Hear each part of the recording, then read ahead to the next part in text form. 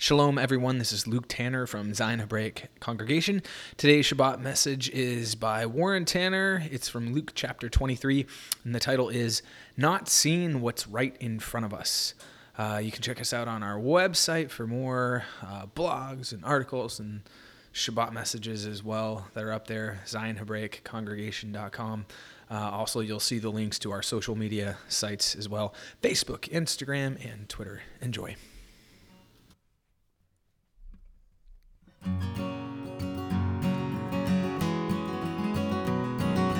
Hey, mighty warriors arise, yeah. Freedom does nigh only away. For soon is the day when we see your face on the mount of your grace and Zion, oh Zion. All right, so let's turn this morning to Luke 23.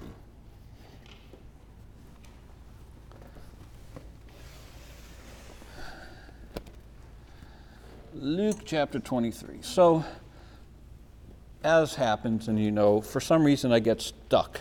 You know, I'm reading through the Bible, and for whatever reason, a passage will just really grab a hold of me, and I don't at the time know why, but it's like, I can't leave it, so I spend days after day after day after day reading the same passage of Scripture, and that's what happened with me for this last week plus probably now.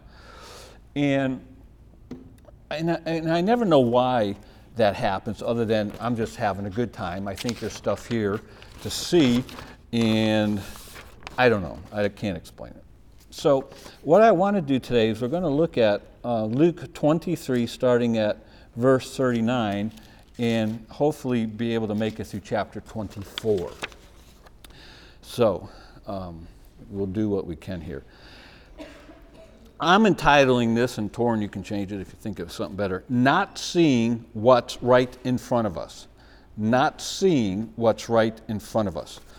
Now, those of us in this Hebraic Messianic movement, we understand that not all of a sudden, but through a process of God maybe working in our hearts. I hate labeling, saying God's working in our heart, because that implies anybody who listens to this who's not where we are, I'm saying God's not working in your heart, and that's not what I mean. But I don't know how to say it. It seems like God was working in our hearts, and then we started to see stuff in the Scripture that was there all the time, but we just didn't see it. Right? We understand that now. We didn't see really the Shabbat. We didn't see keeping the feast. We didn't see wearing tzitzits. We didn't see keeping the dietary instructions like we see it now as something that we should actually participate in and be a part of. And so as I was reading and rereading and reading, it seemed to me that in this passage, that's kind of what was going on here. And when I get to the heart of where I want to be, you'll see it more. But I've broken this down sort of in a rough outline. I'll give it to you. But with this mindset of not seeing what's right in front of us. So in verses 39 through 45, we have the thief on the cross. Right? Well, the two thieves. One sees Yeshua for what he is. The other one doesn't. So the one saw, the other didn't see what was right in front of him. All right, so that's the thief. Then you have the centurion. That's 23, 46 through 49. He saw, but evidently those around did not see what he saw, though it was right in front of them. He knew, truly this is a righteous man. Well, not everybody else saw that. Pilate, 23 verses 50 through 53. He's got Yeshua right in front of him, and he's like blinded to who and what he is. He's not seeing what's right in front of him. The Sabbath, chapter 23 verses 54 through 56, and I'll highlight that a little bit. But, you know, the Sabbath, I'm taking it now out of the context of in that time, but now the Sabbath. You know, why is it we see the Sabbath now and we didn't before? It was right there in front of us the whole time, but now we see it. All right, then let's see. 24, 1 through 14, you have the empty tomb. Well, that whole thing is being played out right in front of them, but yet they're still missing it. They're still not seeing what's going on right before them in relation to the fact that Yeshua's risen from the dead. He's not dead, he's alive. They have to be instructed. He's not dead, he's living. Why do you seek the dead among the living? He's not here. Remember, he said he's going to go before you to Galilee. Well, they didn't see it. They couldn't see it. Then you have the guys, and this is what started all this for me, the two guys walking on the road to Emmaus. Well, Yeshua pops up right alongside of them. They don't see it immediately. They don't see him, even though he's right there for who and what he was. They miss it. Then you have the Jerusalem disciples. That's 24, 36 through 45. They're all in hubbub about, oh yeah, no, you guys are crazy. No, blah, blah, blah, blah, blah. And there's this hubbub going amongst the group here. It's like, you people are nuts. Don't tell us this. We know he's not. He's dead. And then finally, chapter 26, 46 through 53, everybody gets it, at least in this story. So that's kind of the mentality I want to bring us into as we go through this. And then I'm just going to kind of just talk about it. You know, we're going to read through it, and I'm going to talk as we go along. So chapter 23, and starting at verse 39.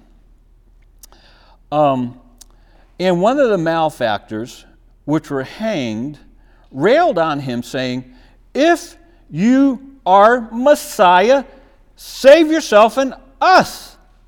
But the other answering rebuked him, saying, dost not thou fear God, seeing thou art in the same condemnation? And we indeed justly, for we receive the due reward of our deeds, but this man hath done nothing amiss. And so the one out of the two turns and says, Yeshua, Lord, remember me when thou comest into thy kingdom. And Yeshua said unto him, verily, I say unto thee, today shalt thou be with me in paradise. And it was about the 6th hour, and there was a darkness over all the earth until the 9th hour, and the sun was darkened, and the veil of the temple was rent in the midst. You know, I think it's interesting, this darkness. I don't know specifically, but to me, it's like one of the times when I was reading, it's like almost God saying, all right, men love darkness rather than light. Let me give you a foretaste of what it's really like if I decide to just remove myself away. You want darkness?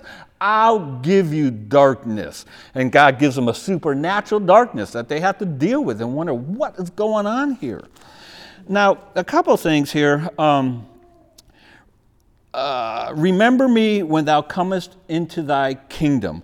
I had a great note here, and I'll just read to you. It's just brief. Life Application Bible had a wonderful note. And this, again, furthered my perspective of where I wanted to go. They say the dying criminal, this is so good.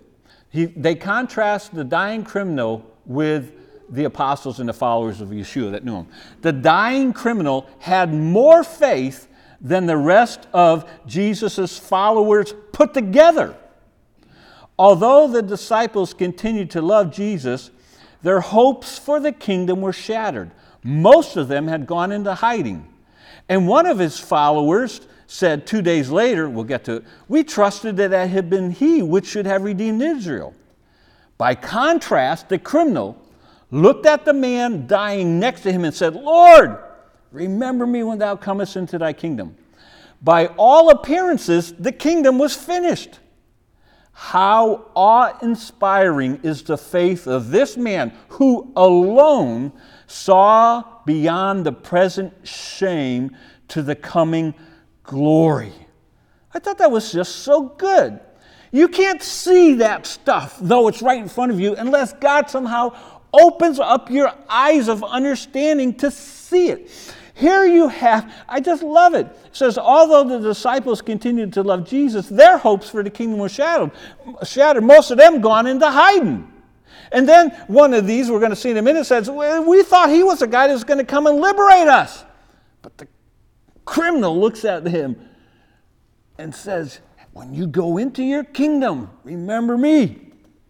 And I loved how they ended. How awe-inspiring is the faith of this one man alone who saw beyond the present shame to the coming glory. See, I want to see what God has for me to see, like this guy on the cross did at that moment in time. And let's see. Now, verse 43, and I find this very comforting, and this is just a personal thing for me, and you might not be touched like me. But verse 43, and Yeshua said unto him, Verily I say unto thee, today thou shalt be with me in paradise. Now this thing of paradise, what is it? There's all kinds of theories and whatnot about that. I think, and I found one note, but there's others that I found that say basically the same thing. And let me just read you this note. It's by A.T. Robertson. He was a Greek scholar, put out his New Testament studies on the Greek. He was a Southern Baptist back in whenever, I don't remember, 40s, 50s. But anyway, he says, today thou shalt be with me in paradise. How crude may have been the robbers' messianic ideas.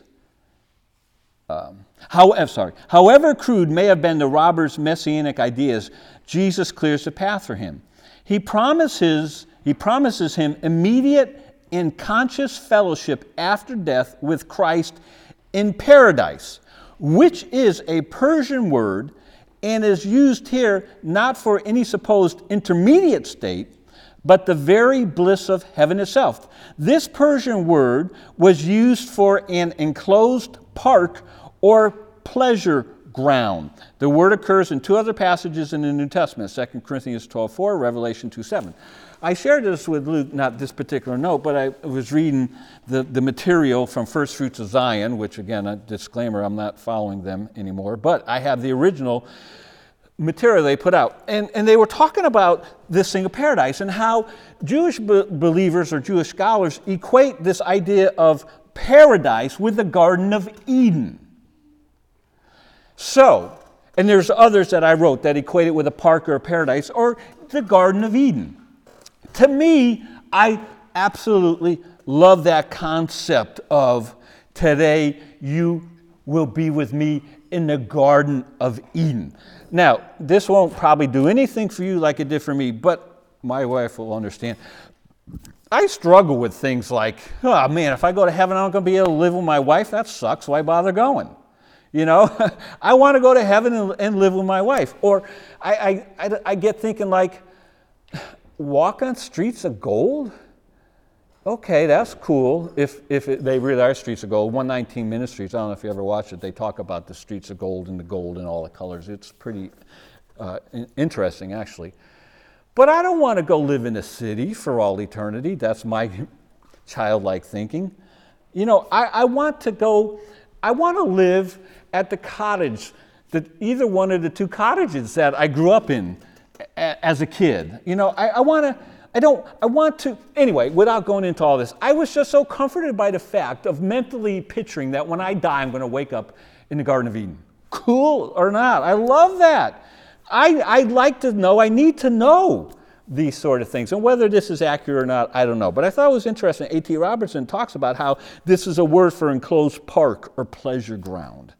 So today, you're going to be with me in paradise. And this guy on the cross knew exactly what Yeshua was saying. He's not leaving him in the dark. He could have explained it a whole lot better, but in just one brief statement of time, he gives him the fact that you're going to be with me in paradise. Now, what's the guy on the other side thinking? Well, what about me? What about me? Where am I going to be? Well, he's not going to be in paradise. That's how I have to view the thing. I mean, they're right there. They can hear each other. They're having a conversation. Shut up! We're guilty. Well, hey, yeah, if you are the Messiah. So there's this conversation going on.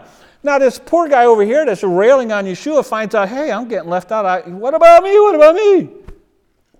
Well, going to be in paradise. I don't know. I just love that. All right, now let's continue on. Verse 46. And when Yeshua had cried with a loud voice, he said, Father, into thy hands I commend my spirit. And having said thus, he gave up the ghost.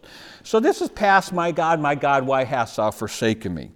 What I found interesting, a little bit of word study, it says, and when Yeshua had cried with a loud voice, those two words, the word loud is the word megas, like mega. the word voice is phone. So you put them together, he could say, and this is true, I'm not joking, and he cried with a megaphone. It was that loud. Now that got me to thinking, because I don't know about you, but I wonder how could Yeshua talk to 3,000, 4,000, 5,000 people and be heard? You know, I've mentioned this sort of before in the past. He must have had like the voice of a George Whitfield or the voice of the boss that I worked with, that he could talk almost at normal tone and you could hear him throughout the whole warehouse. Something about how it projected. Can you imagine, you know, if you take a megaphone and you understand in that setting what a megaphone does, it amplifies how many times beyond what a normal voice would be. Now here you have Yeshua on the cross, and he cries with a megaphone saying, "Father, into thy hands I commit my spirit." Everybody heard it. The shock factor must have been incredible. They're not expecting to hear that. This guy is being crucified. He's weak, but yet he's got this voice like a megaphone crying out to his Father. The one last witness, really, that he's going to give to his relationship with God, his Father, and he's a son and he's deity, and final on the cross. And then it says, and he gave up the ghost. Now, I've been by at least one, I'm trying to think if there's been more people when they die. What this is talking about, if you've seen anybody die, that last, and it's over, if you've been there. You know, they're alive, and it's the one time that I can remain very clearly in our church in Milford. I was there with the mother and her son's dying of cancer in the house on the bed, and his eyes have been closed the whole time we're there. Then they open up. And he looks around, and then that's what happened at the cross.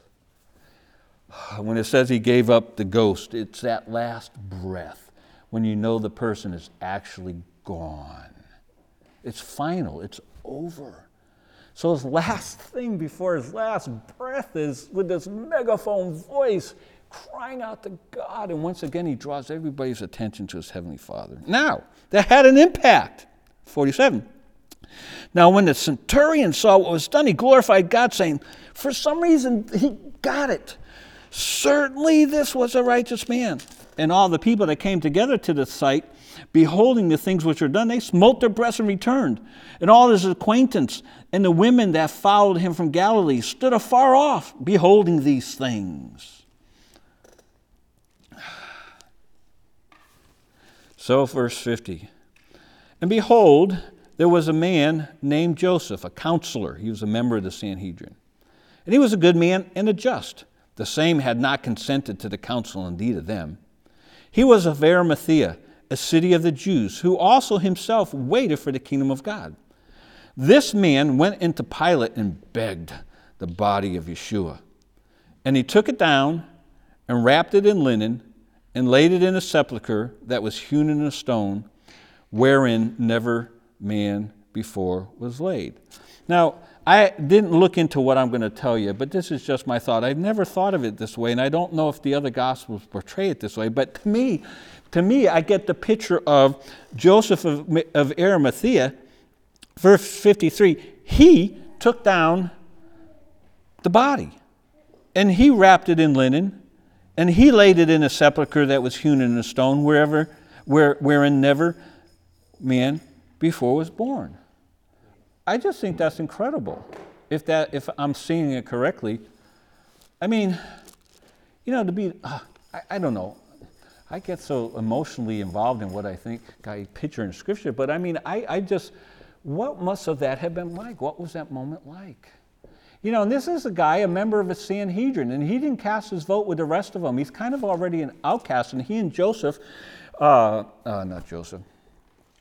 Nicodemus are involved in this whole thing. We find out in the other scriptures that Nicodemus is involved as well. I mean, these are two guys that are really out there at the moment right now, putting their necks on the line. Morse had an interesting note on this scene in Matthew 27:60, where it talks about and wrapped it in and laid it in a sepulchre that was hewn in a stone. In Matthew, it says his own new tomb. It says, Morse says in his study Bible, there's more here than meets the eye. Joseph, because we're in Matthew now, Joseph was a rich man who lived in Arimathaea, and here also as well. Joseph was a rich man who lived in Arimathaea. So why would he build a new tomb in Jerusalem, especially one in the rock on a hillside close to Golgotha, within earshot of the cries of the crucified criminals? It could hardly have been planned for himself. All indications point to his having prepared it ahead of time to receive the body of Jesus. No, I never would have thought of that. I just think that's really cool. Joseph of Arimathea, he's getting it evidently earlier than a lot, and he doesn't build this new tomb for himself. And why would he build a tomb for himself in a rock on a hillside close to Golgotha within easy earshot of the cries of crucified criminals? It could hardly have been planned for himself. He prepared it to receive the body of Yeshua. And I just love that. I never would have thought of it and seen it like that, but he's personally involved and invested in what's going on at these final moments when it's all coming to an end. And he's a guy that saw it when a lot of others didn't. All right, so continuing on, verse 54. And that day was a preparation, and the Sabbath drew on. And the women also, which came with him from Galilee, followed after, and beheld the sepulchre, and how his body was laid. And they returned and prepared spices and ointments, and rested on the Sabbath day according to the commandment. Now, I've said it before a second. This is one of those verses that I just kept stumbling over all those years prior to where I am now. You know, I say it this way, but this is how I think it. Did these poor schmucks not get the memo? Don't they know? What are you doing? Jesus died. The Sabbath is over and done away with. But yet you have this, and it's not contested. It's not explained. Well, these poor guys, they didn't get it right yet, but we know it'll be changed later. As I said on one of my blogs, when it comes to the Sabbath, there's no indication from the words of Yeshua, veiled or otherwise, that the Sabbath is going to be done away with and replaced with Sunday. Now, I found a couple good notes, and I didn't realize, well, let me read it, and then I'll tell you, I didn't realize, anyway, let me just read. All right, so Gill, I like John Gill, he's very good, but he's, a long time ago, he's Christian. So he says, and rested the Sabbath day according to the commandment in Exodus 28. Here it is. Not knowing as yet the abolition of it with the rest of the ceremonial law. Just a walk in the park here. They rested the Sabbath day according to the commandment in Exodus 20, verse 8, not knowing as yet the abolition of the Sabbath with the rest of the ceremonial law. And therefore, though they had bought and prepared the spices and ointments, they did not carry them to the sepulchre to anoint the body with them till the Sabbath was over, for this was forbidden to be done on the Sabbath day. But, I don't know, the arrogance, I think. They didn't know yet that the Sabbath was going to be abolished with the rest of the ceremonial law. We can excuse them for this right now. They're ignorant. Now, the Pulpit Commentary, which has been around forever, they have one sentence that they quote from another theologian named Godet. And he, just matter of fact, and rested the Sabbath day according to the commandment, Godet. It was the last Sabbath of the old covenant. It was scrupulously, therefore, respected. Now, I don't know about you, but I had thought along my journey, if the Sabbath is over, when was that last Sabbath? Finally, I have my answer. This is it. I was told this is the last Sabbath. Over and done with. Ceremonial laws, Sabbath over and done with. This is the last Sabbath of the old covenant. They're really not seeing it, right? But neither did we for a while. But the perpetuation of this error for centuries is staggering, really. It's just, to me, staggering that we so cavalierly accept stuff. How is it we don't see? How is it we didn't see? How is it that others don't see what is right before us in the Scriptures? Well, God has to open our eyes. All right, so continue on, 24. So now, I won't say a whole lot through here until I want to get to the guys on the road to Emmaus. Now, on the first day of the week, very early in the morning, they came unto the sepulchre, bringing the spices which they had prepared, and certain others with them. And they found the stone rolled away from the sepulchre, and they entered in and found not the body of the Lord Yeshua. And it came to pass, as they were much perplexed thereabout, behold, 2 men stood by them in shining garments. Now, this word for shining garments, it means to flash as lightning. So I don't know how this happened, but these 2 angels show up, and it says they behold them like flashes of lightning. See, I love the drama and the dynamics of it. You have Yeshua with this megaphone on the cross crying out, and I never saw it that way before. He just cries out, and I'm thinking it's loud enough for everybody in the auditorium here. Then you have these 2, they're much perplexed, and behold, 2 men stood by them in flashing like lightning. This is extraordinary. It's catching their attention. So, then it goes on and says, verse 5, and as they were afraid and bowed down their faces, sure, it's like driving this morning to congregation when you had the bright light facing you and the road is the sun's hitting the wet road. You're almost blinded. You have to look away from it or put on your sunglasses that reflect the glare. Well, this is what I think is going on here. That's why they're bowed down. They're afraid and bowed down their faces to the earth. They said unto them, why seek ye the living among the dead? He's not here, but is risen. Remember how he spake unto you when he was yet in Galilee, saying, the Son of Man must be delivered into the hands of sinful men and be crucified, and the 3rd day rise again. He's trying to get them to remember this. And so they do. And they remembered his words and returned from the sepulchre and told all these things unto the 11 and to the rest. It was Mary Magdalene, out of whom was cast 7 demons, and Joanna and Mary the mother of James and other women that were with them, which told these things unto the apostles. And their words, see, they're not seeing it, they're still not getting it. And their words seemed to them as idle tales. I saw that this... in the Latin translation, it's translated as delusional. And I think that's interesting. So their words seemed to them like they were delusional, saying all this stuff. Another word is twaddle or twaddle. It's like babbling. It's incoherent nonsense. I mean, they come back, they're saying this stuff, they're probably so excited. And it appears to these people, they're delusional. They're beyond themselves. They're irrational. What are they thinking? How could they be like this? But then arose, verse 12, Peter. He's getting it maybe.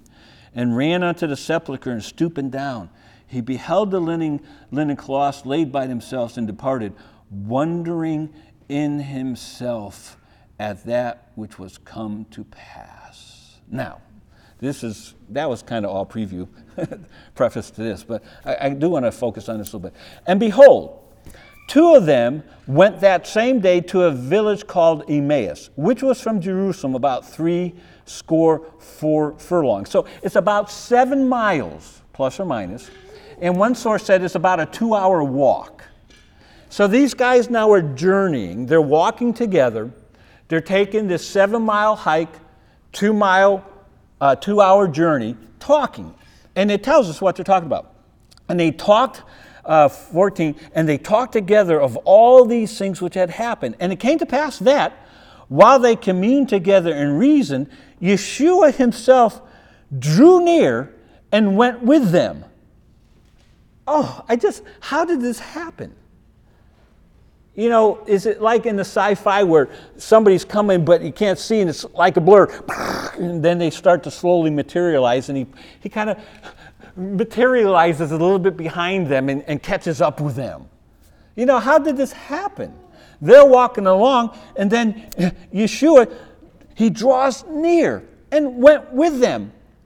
But their eyes were holden that they should not know him. And I can't tell you how many, I don't want to say hours, but minutes and I've spent just meditating on this. They're talking about Yeshua. They're going over the events that transpired. The guy they're talking about draws up to them, walks with them, but their eyes are holden, that they do not know or recognize him. Well, how did this happen? Supernaturally? Is Yeshua keeping their eyes veiled right now because he wants the rest to play out? Is it because their minds and hearts have already been so blinded because of what they thought was going to be happening? What should have been happening and didn't happen when Yeshua came? Do they not see what's right before them because of their preconceived ideas of what Yeshua was supposed to be? That they could not see in reality what he was. They were expecting a political deliverer. And they'll tell us that, and we'll get to it, but they said, we thought he was the one that was going to set us free and redeem us. But on top of that, it's the third day and nothing has happened. They could not see that Yeshua's ministry and purpose was to come and die and fulfill the scriptures that he's going to have to die as that lamb for the sin of the world. They expected a political deliverer.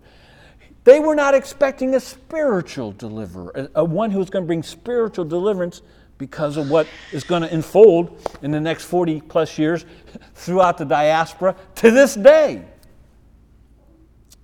So, verse 17, and he said unto them, Yeshua talking, what manner of communications are these that ye have one to another as you walk and are sad?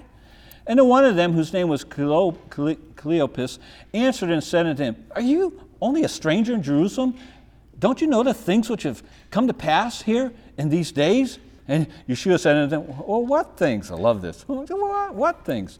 And they said unto him, now this is one of those times, I have to admit, I've thought, have you ever said something and you didn't think anybody was listening, but you found out they were, and you just want to go crawl in the hole? You might have been talking about them or something, somebody, we've all been there, done that, right?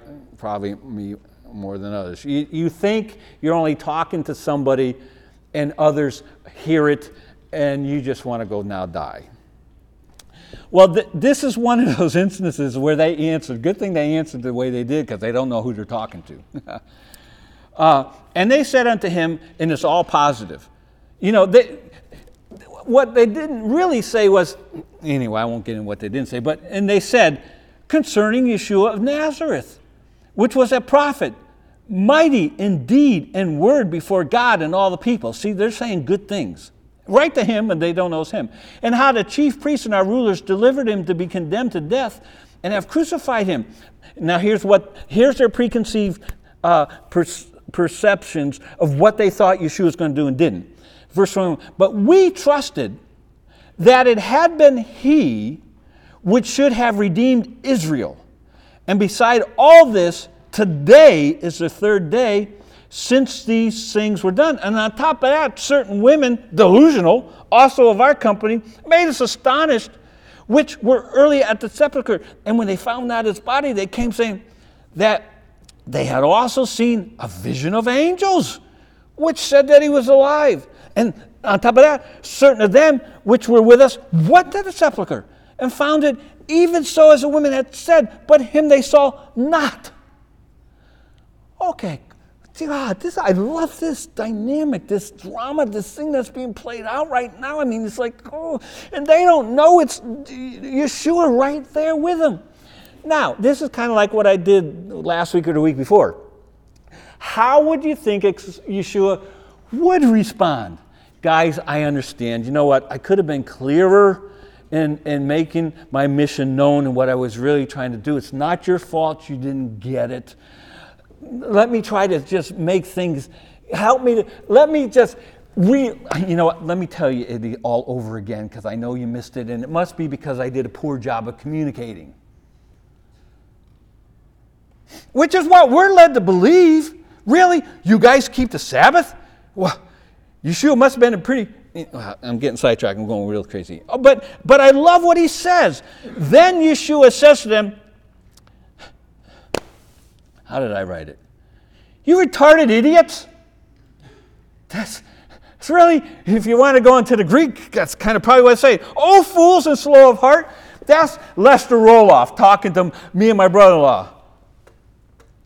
Boys, I told you, I don't have time to sign the Bibles. I got to get going. All right, we're sorry. Oh, give me the Bibles anyway. He writes down all these verses. If you don't memorize it, this is how he said it, mega voice. Because he had a mega voice. If you don't memorize these verses, you're either backslidden or mentally retarded. Last thing he said to us, we skulked away. This is what we're missing, folks. We are so wimped out. Oh, we could have gone home and cried to Pastor Green. Oh, Pastor Green, you know what Lester Ross said? Oh, and how dare he speak to us this way? That's what would happen today.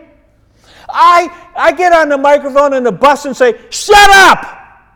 Ooh, he said shut up. That's a bad word, but yet they can sit there and say F this, and F that. No problem. I say, shut up. Ooh, you know, I can get in trouble for saying, shut up. This is so good. You retarded idiots to believe all that the prophets have spoken. You should have caught this. The Messiah had to suffer these things and enter in his glory. No. We thought he was the coming deliverer that was going to deliver us from Rome and the oppression. You idiot, you missed it. Because your hearts were not where they should be. Preconceived ideas. And folks, we have to get rid of all our preconceived ideas of what the Scripture says. Just throw them all out, even where we are now. If we weren't seeing things before, how dare we think it? Now we got to figure it out. Just like when we were independent fundamental Baptists or going to the Christian church, we had all the answers. We know, well, God sure didn't embarrass us, didn't he? You stupid idiots. How could you be so slow to see what's right there in front of you all this time? That's what he's saying to us. That's my translation. So, cool beyond cool. And beginning at Moses, the law, and all the prophets, he expounded unto them in the Scriptures the things concerning himself. You know what's going on? The Torah is expounding the Torah. How cool would it have been to be there? I would have loved to have heard Yeshua, the Torah, explaining the Torah to these guys that were missing what the Torah was saying. You know, God, why didn't you transcribe what he said? Well, it's there already, really. You know, it's like I always say about Moses. Why, Moses, didn't you keep a diary so I could know what you were really thinking and feeling those 40 years while you were having to take care of those stupid sheep?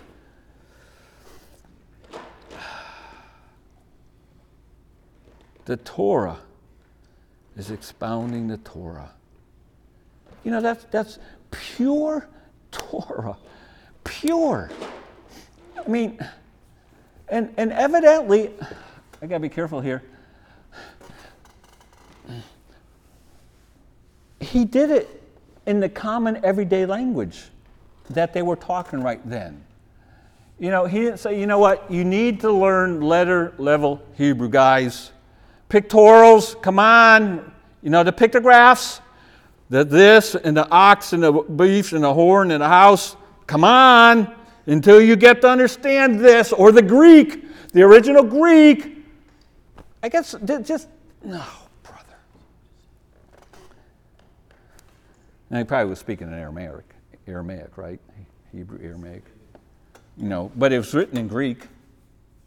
It's interesting. I was listening to somebody, who was this? It was a Messianic guy. Oh, I know, it was Rob and Caleb. Talking about, it was Rob, was saying how on the day of Pentecost, everybody heard the wonderful messages, the wonderful truth in their own language. Which to me, I thought was interesting that they say, because they're big on learning ancient Hebrew and Greek, because otherwise you can't understand it. But on the same side, when you have on Pentecost, everybody heard, God spoke, and everybody heard in their own language. And, you don't speak English? I'm sorry, you only speak what language? I know Hebrew, everybody. I heard it in Hebrew. None of that was going on. So he expounded unto them all the scriptures of things concerning himself. So, 28. And they drew nigh unto the village whither they went. A note by A.T. Robertson. This was really good. Concerning where he expounded all things concerning himself. This is good. He said, one sentence. Jesus found himself in the Old Testament, a thing that some modern scholars do not seem able to do. Isn't that good? Yeshua found himself in the Old Testament, a thing that some modern scholars do not seem able to do. That's how far we've come in Christianity to we're just a mess. This is just a Christian scholar saying, yes, Yeshua is all over the Old Testament. What's happening to our modern scholars whenever this was written, 40s and 30s or whenever? I mean, the deterioration process already started. All right, 28. And they drew nigh unto the village whither they went, and he made as though he would have gone further. But they constrained him, saying, Abide with us, for it's toward evening, and the day is far spent. And he went in to tarry with them. And it came to pass, as he sat at meat with them, he took bread and blessed and brake and gave it to them. And now what happens? And their eyes were opened, and they knew him, and he vanishes. He just goes away. Finally, they get it, they see it, and poof, he's gone. He vanishes out of their sight. Beam me up, Scotty. He's gone.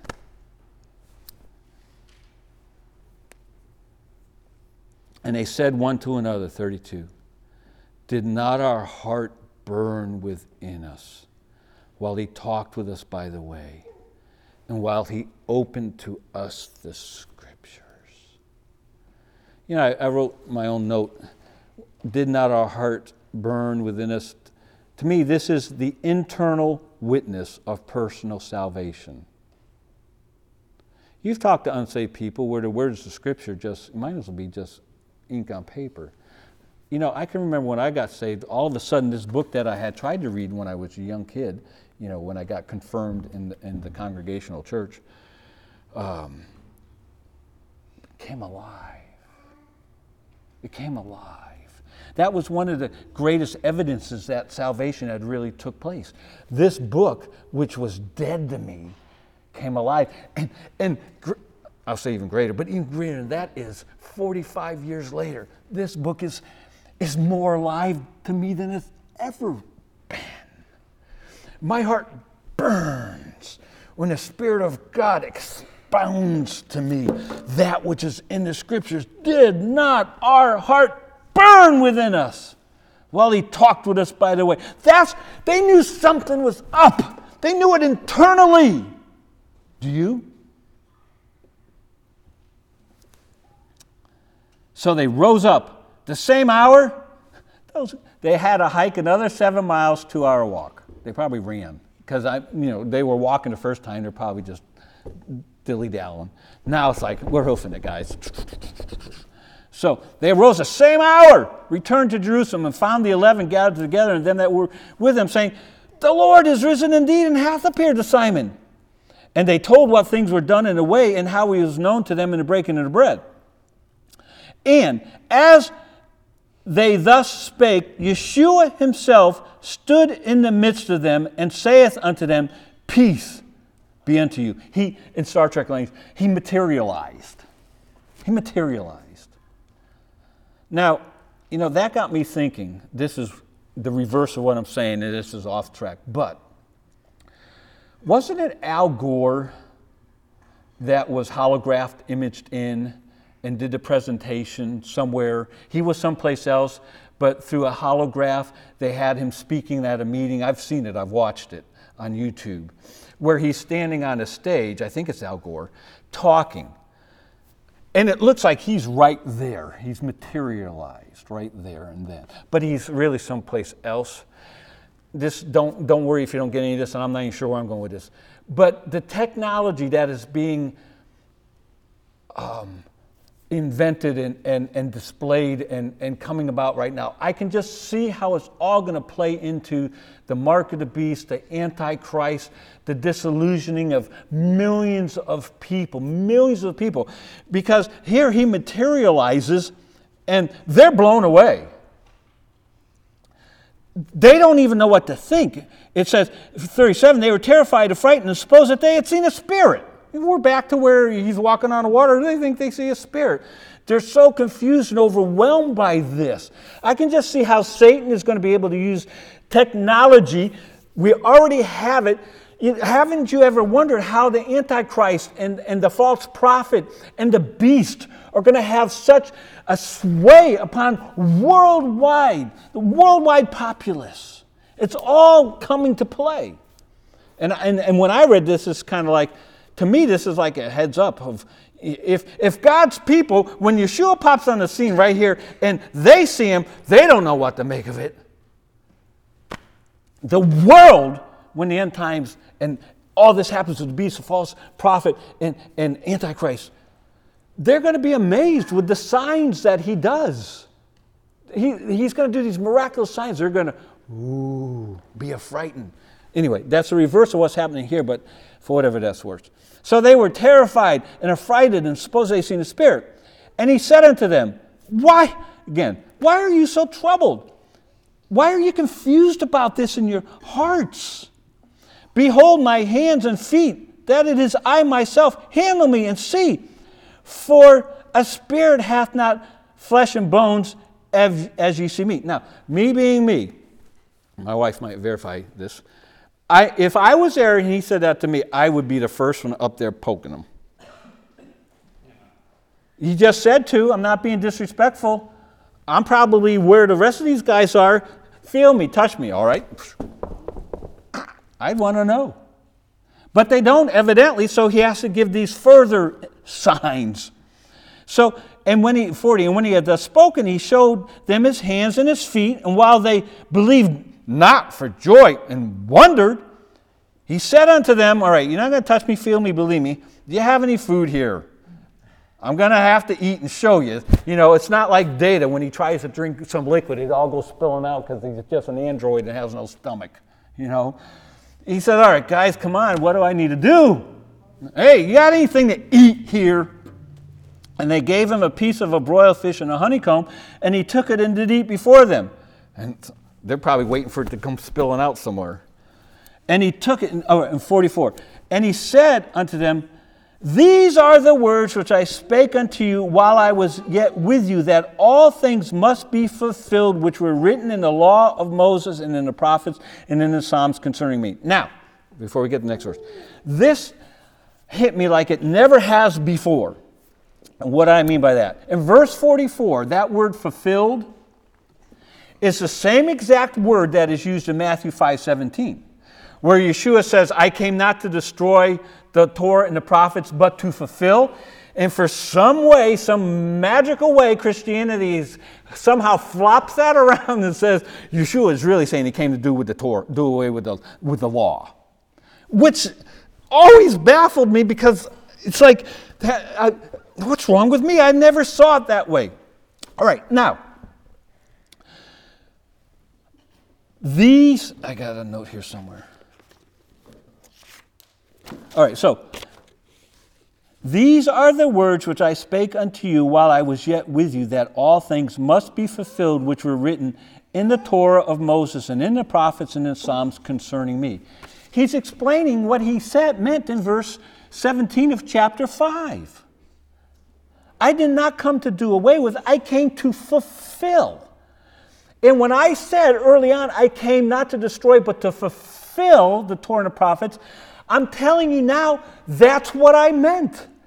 I came to fulfill what was in the prophets, Torah and the prophets, because you guys didn't see it. You didn't know I was coming to do this. You thought I was going to be a political deliverer. You misunderstood my mission. I told you early on why I'm here. I'm telling you now, I fulfilled it. I didn't abrogate it. I didn't do away with the Sabbath. Actually, that's secondary to everything. So, Matthew 5:17. This is a good way to have a modern interpretation of what Yeshua said in Matthew 5:17. Hey guys, I'm not the one doing damage to the Torah and the prophets. The religious leaders are. I've come to do damage control. That's what Matthew 5:17 is really saying. Because if you go back and read it, and I have recently, what I saw now was because of where I'm seeing things now, when Yeshua says, I came not to destroy the Torah, he's saying, I'm not the one that's destroying the Torah and the prophets right in front of your very eyes. It's the religious leaders with their oral Torah and how they dismantled what I am.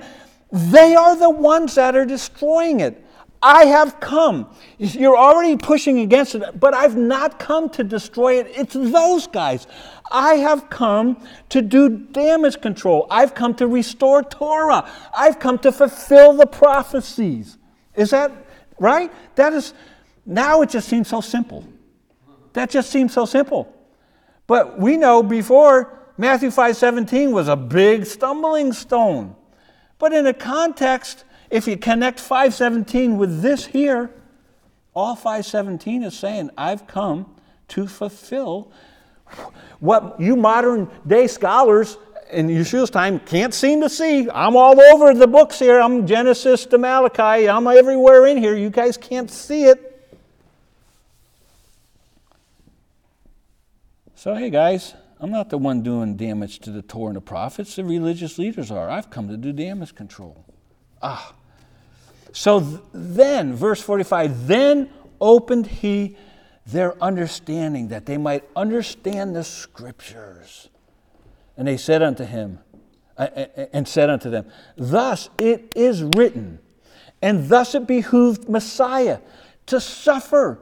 See, remember whatever verse it was, 21? But we trusted that it had been he which should have redeemed Israel. And beside all this, today's the day. Politically, here he's saying, listen now, I've opened your understanding. I've told you in 44, I've fulfilled the Torah. I'm opening up your understanding. This is what you guys are missing. It's written in the Torah and the prophets. It behooved Messiah to suffer and to rise from the dead the third day, and that repentance and remission of sins should be preached in his name among all nations, beginning at Jerusalem.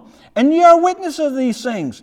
And behold, I send the promise of my Father upon you, but tarry ye in the city of Jerusalem until you be endued with power from on high. Now, 47, I wonder what was going through their mind, and that repentance and remission of sins should be preached in my name among all nations? See, we don't think of it from where they might have been thinking of. Now yes, a great commission to all creatures, all nations. Well, it had always been confined to the land of Israel, except for the Babylonian captivity and a few other periods. But basically, it was all confined in the land. It was Israel, and the nations would come there. Now he's saying, he's given them another head up. I've opened up the Scriptures. You understand it was me. Now you're going to find out more. You guys, and not the too far distant future, 40 years plus, things are really going to be turned upside down. It's going to be to all nations. And you guys, if you think this was hard to grasp, what you've just seen the last 3.5 years, you're not going to be able to handle when you guys are scattered. So hang out, hang in there, Jerusalem. I'm going to give you what you are going to need to get prepared so that when the scattering takes place, you're going to have the power you need to be successful and be vigilant and be witnesses for me, to the point of dying if you have to. So verse 50, now they all get it. And he led them out as far as Bethany. And he lifted up his hands and blessed them. And it came to pass while he blessed them, once again, he's parted from them and carried up into heaven. And they worshipped him and returned to Jerusalem with great joy. And they were continually in the temple praising and blessing God. Amen. Luke, like Lester says, Jesus loved his own preaching when he said amen. Luke loved his own preaching. Amen. So that's it. I know that was a lot. How long have I gone? I don't know. But anyway, I'm looking out here and I don't know, I'm getting the deer in the headlight looks. I hope I could make some of this come alive because that's really what I wanted to do today. I'm excited because this stuff that I've read for 45 years, because of coming into this Hebraic mindset and what God is doing in our hearts and minds, to me it's like, wow. This is like finding that fountain down the street where you can fill up your water jug with good water. When we used to ride our motorcycle, I was telling the boys, and we'd get high, and we'd go, there was this fountain where everybody would come and fill up their water jugs, and we'd drive miles to it just for the fun of it, and we'd get there to drink the water. All of a sudden, not poor illustration, but all of a sudden now, to me, this book is like finding that stream on the side of the road, trickling with pure, clean water that you've driven by how many times and didn't know was there. And all of a sudden, you start drinking. And there's a freshness to it and then a refreshment to it that was never there before. That's what's happening to me. So anyway, that's what I want to try to do. I don't know. I'm trying to whet our appetites to open up this book on a daily, regular basis, like you've never read it before, and just step back in a time capsule where there's no time and let God just speak to your hearts.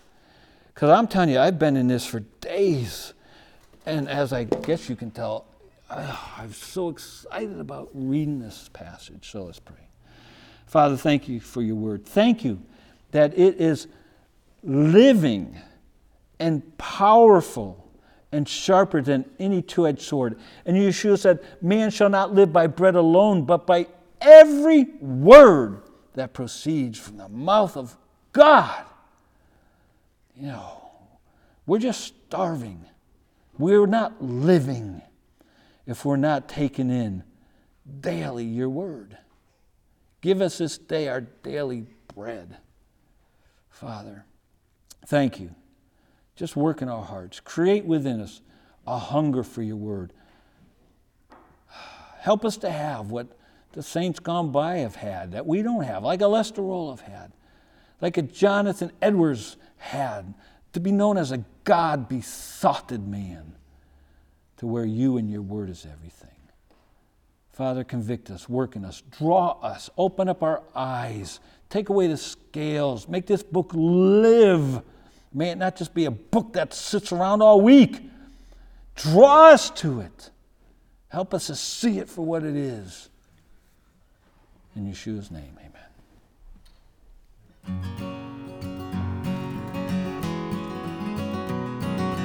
Hey, mighty warriors arise, yeah. Freedom does nigh only away. For soon is the day when we see your face on the mount of your grace and your